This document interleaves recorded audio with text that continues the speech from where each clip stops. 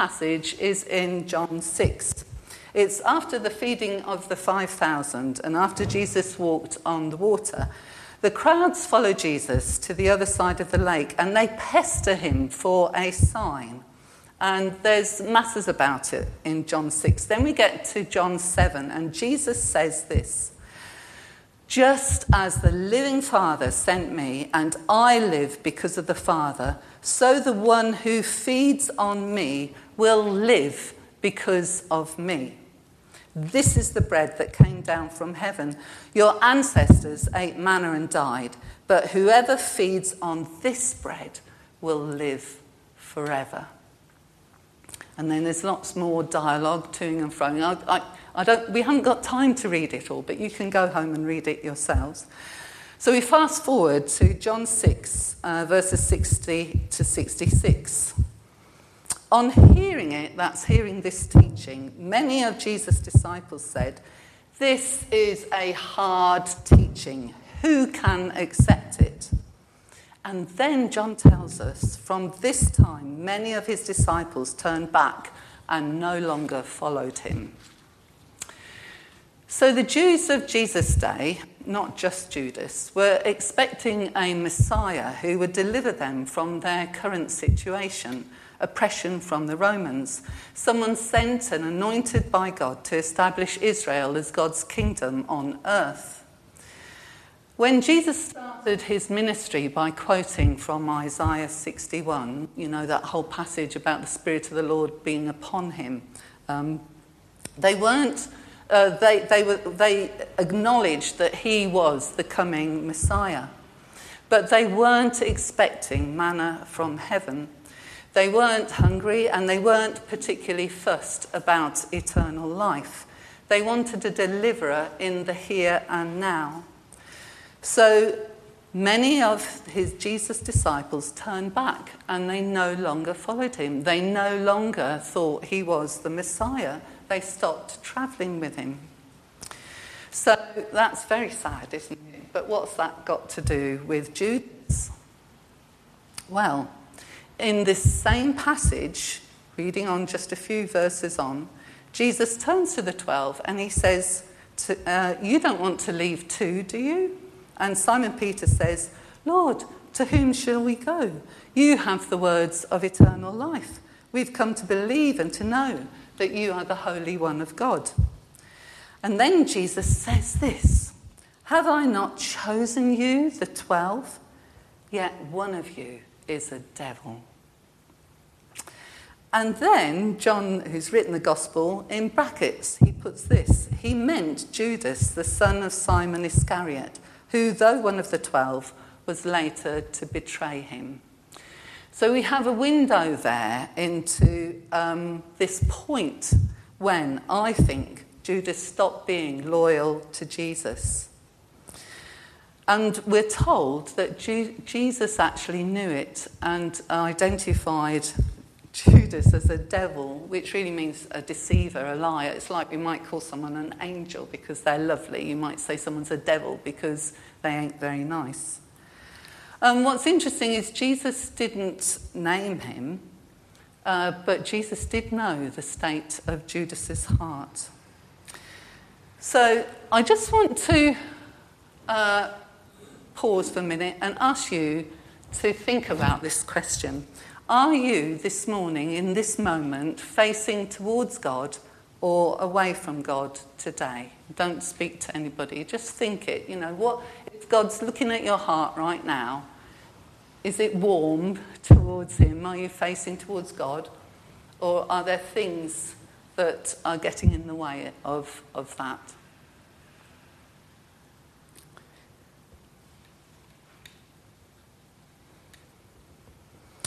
You see, I think maybe if Judas had fessed up, if you like, and talked to someone about what he was thinking, maybe if he talked to one of the other 11, or even to Jesus directly, the story might have unfolded very different. But I don't think he wanted to expose himself, because as Peter said, he had nowhere else to go, and he didn't want to be vulnerable. It would have been too risky for him to publicly speak out the fact that he didn't think Jesus was the Messiah anymore. I mean, we have to think that, don't we? Because he wouldn't have betrayed Jesus to the authorities if he had thought he was the Messiah. So at some point, his loyalty changed. So that's the first bit in the Bible, which I think gives us a clue to what Judas was thinking. And the second bit is found in John chapter 12. It's when Mary anoints Jesus' feet at Bethany after Lazarus is raised.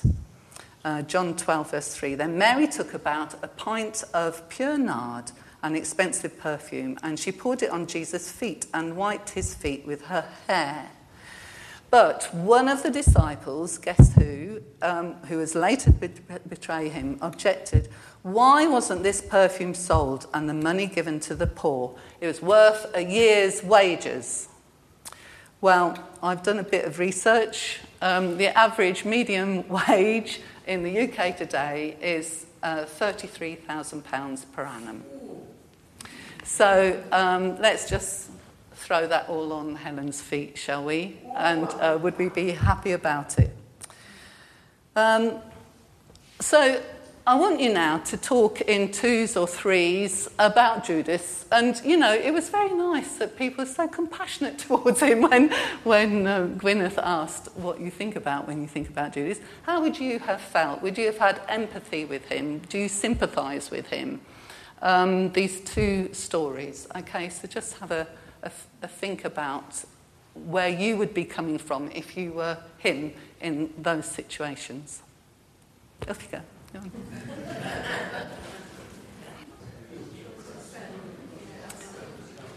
So I don't know how I would have responded to Jesus' teaching on being the manna from heaven. I don't know how I would have responded, but I would have been hopefully loyal to him if he'd chosen me and he was my rabbi and I was his student. I hoped I would have listened. But then this thing about the poor, yeah, I've got a lot of sympathy with Jesus' anger at wasting all this stuff on worship. Well, so that's where he was coming from. But the next verse, we read this. Judas did not say this because he cared about the poor, but because he was a thief.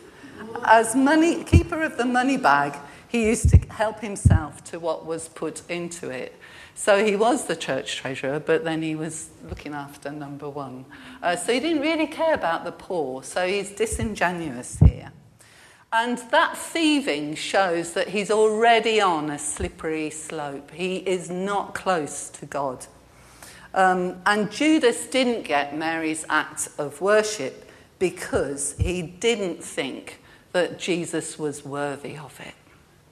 So, you know, there's just so many different angles that we could take here and focus on. But I want to focus on the next bit. There's more to the story. Jesus rebuffs Judas quite sharply. Well, I think quite sharply. John 12:7, he says, "Leave her alone. It was intended that she should save this perfume for the day of my burial. You will always have the poor among you, but you will not always have me." Just less than a week later, Judas hands Jesus over to the authorities. So I think he's taken great offence at Jesus' rebuffal here, and he's put his trust in what he can see. He can't see eternity. He can't see a different future. He can only see the now, and the now is not delivering on the promises he expected the Messiah to fulfill. So there's no wow in his life. Where's the wow in Judas's life? Do we ever see him utter anything that is positive? Without a heavenly perspective, Judas has lost hope. And he then becomes cynical and corrupt. He rejected Jesus and the life giver, and he handed him over. Did he know that Jesus was going to be tried and put on the cross? I don't know. I don't think so, because then he takes his own life. So I don't think he intended for Jesus to be killed. It's all subjective, isn't it? But Jesus is the great eternal wow factor. And he offers us hope for the future. It's through Jesus. And I know you know this, but I'm just reminding you that we have eternal life. And eternal life starts in this life as soon as we say yes to Jesus.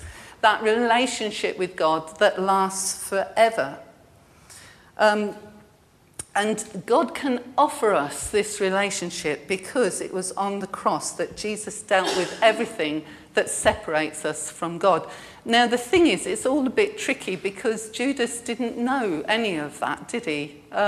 We are living the other side of the cross. But this life that we're living is no ordinary life. It's an abundant life. It's the life that Jesus says in John 10, the thief comes only to steal and kill and destroy. I have come that they may have life and have it to the full life. So what's this abundant life? Is it happiness? That's not happiness. It includes happiness, but it's highs and lows, joys and sorrows. It's a full life, a spiritual life with Jesus right there with us. With us in whatever we are facing, with us in the pit, strengthening us and sustaining us through whatever life throws at us. And Jesus calls each one of us to come to him to be spiritually alive. So, outside Christian circles, people often think that being a Christian is about doing good, it's being a good person.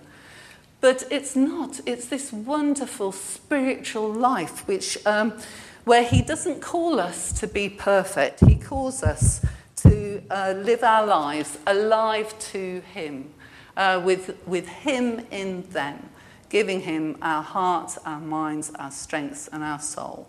That's emotional, intellectual, spiritual and physical lives. So Colossians 3 verse 3 says, since then you've been raised with Christ, as you've put your faith in Christ, set your hearts on things above where Christ is, seated at the right hand of God. Set your minds on things above, not on earthly things, for you died and your life is now hidden with Christ in God. So our lives hidden in God, there's a cost to our lives hidden in God, and it's this thing about continual repentance, which leads to this complete change of heart, this continual lifetime journey with God. So it's not a once thing done and then everything's rosy. No, afraid not. God wants us to keep coming to him and giving him our all. And Judas just doesn't seem to be able to have got his head around what Jesus was asking of his disciples. There's an article doing the rounds on Facebook by an American pastor explaining why he left the church. Some of you may have seen it. And in it he says this. Are you listening? When I became a pastor, I thought that the reason why this group of people gathered every Sunday was to explore deep questions about life and to push ourselves to become better humans. What I have learnt is that my assumption was wrong. Although there are definitely some people who come to church for these reasons, the majority of people who attend churches are in the fixed mindset category. Ouch! There are two mindsets. This is what his therapist has told him, a fixed mindset and a growth mindset. So I'll just explain what these are. Growth mindset is somebody who's willing to take chances, who enjoys learning new things and is not afraid to fail. Okay? Willing to take chances, enjoys learning new things, and is not afraid to fail. Whereas somebody with a fixed mindset doesn't like to be challenged. They perceive failure as the limit of their abilities, and they're scared of learning new things especially if these new things disrupt their current worldview. Okay? And I think it's hard for us because, there are so many different worldviews out there. Anyway, fixed mindset people want a familiar, comfortable life where their beliefs are affirmed and not challenged. I think this is relevant because Judas didn't like being challenged by Jesus, and he couldn't accept the heavenly reality that Jesus sought to give him. He was stuck in his own worldview. He couldn't grow spiritually or mature in Christ. But all of us, as believers, we are called to grow in Christ. Paul writes this in Romans. Therefore, I urge you, brothers and sisters, in view of God's mercy, to offer your bodies as a living sacrifice, holy and pleasing to God. This is your true and proper worship. Do not be conformed to the pattern of this world, but be transformed by the renewing of your mind. The renewing of your mind. So last week I was on holiday up in Northumberland, and I wanted to take my dog Alfie to all the beaches, and it was lovely. I thought it was going to rain, it was sunshine, wonderful. Anyway, while I was up there, I had a meal with Catherine Askew, who is one of the leaders of the Northumbria community, and we've become friends over the years, so she invited me to have a meal with her on the Wednesday night. And she was asking how I was settling into Ruddington, and it came out I was preaching this Sunday. What you're preaching on, Judas? We had a long talk about that. And then I said, well, I think my main thing is going to be don't have a fixed mindset, have a growth mindset. She said, ooh, she said, that's interesting. She said, I can remember a time when I had a really fixed mindset. And the thing with Catherine is American. She's from Tennessee. She's got this southern sort of drawl, very soft. And she says, when I was 26, I'd been to university. She said, I knew the answer to any doctrinal question. I knew any question that God gave me, I had an answer. She said, and as well as that, she said, I was very nice. And then she said, she said, I was perfect. And I went to Princeton Seminary. I can't say how she says it. Anyway, the first day that she was there to do her master's, she was in the queue behind a chap, and he had Rastafarian hair that was purple, and he had jeans on with holes in and safety pins in them. And she thought, this is Princeton Seminary, a Christian college. What is a guy like that doing here? But because she was a nice person, she said, hello, like she does. And he said, hello, wide smile. And they sat down together and became friends. And the person was a chap called Shane Claiborne. I don't know if any of you have come across him. He's written this book, which I came across some years ago, called The Irresistible Revolution. And it's Ordinary Lives for Radical Christians. Anyway, they became friends, and Shane at that point had just started to establish a community, a Christian community called The Simple Way in Philadelphia. And they would give homeless people shelter in the local dilapidated church, do lots of growing stuff, feed people, have soup nights, grow. And the way Catherine tells it is lovely. But anyway, they recycle old toilets and put plants in them and all this stuff. But a lot of real ministry to the poor. And he's still going on. He's sort of been part of peace delegations and stuff. He's guns in America at the moment. They make crosses out of guns that have come in. Anyway, Shane Claiborne. So they're good friends. And she says, so she saw all his work, and she came home and she lay on her bed in a bit of a heap, and she said, oh Lord, she says, this is just going to take a lifetime. And she says, and then God went, aha, like that to her. And she said, if I did tell the story, I had to say it like, aha, a whole lifetime. So that's her story. But she had to let go of this fixed mindset that she knew where she was going, she had all the answers, she didn't really have ever so much more to learn. But God calls us to live sacrificially, doesn't he? So just to sum up a little bit, what is this saying for us here and now at RBC? Well, I think there are probably great opportunities ahead of us as a church. And I know the leadership are listening hard to what God is saying. But that's something that we perhaps all need to do.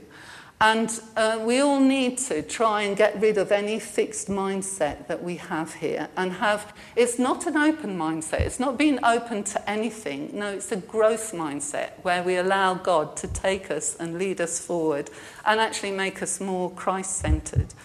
So we need to be willing to take chances, to learn new things, and not to be afraid of failure. So I'm going to give you another opportunity now to just think about what sort of mindset you have at the moment. Are you of a fixed mindset, or are you of a growth mindset? Are you learning new things about God, or do you know it all? Okay, so this is to do in 2s and 3s again. Okay, and I do want to see your mouths move.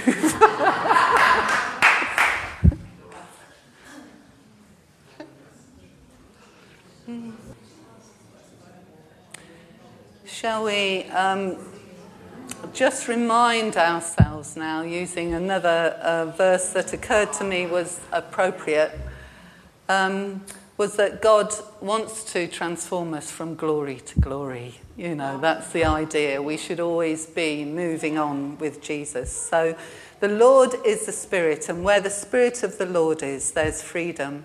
And we who with unveiled faces all reflect the glory of the Lord are being transformed into his image with intensifying glory, which comes from the Lord, who is the Spirit. It's all God's work, but we have to let him work in us. The last thing I want to say is that after the betrayal, Judas was full of remorse. And there are 2 accounts of his death in the Bible. One is that he committed suicide, and the other is that his innards spilled out onto a field that had been bought with the money he got, the 30 coins. But in my perception, the real tragedy is that his preoccupation with the now and his disappointment, disillusionment in Jesus meant that he never got to witness the resurrection, which is the saddest thing. Anyway, I just want you to think again for yourselves, and this is no talking now, and you can use the little sheets that Gwyneth's prepared. Are you living in the now? Is your life consumed with everything that you can see? Or is it in the now and the wow? Like, do you bring God into everything that your whole life? Or are you just very heavenly minded and not in the now at all?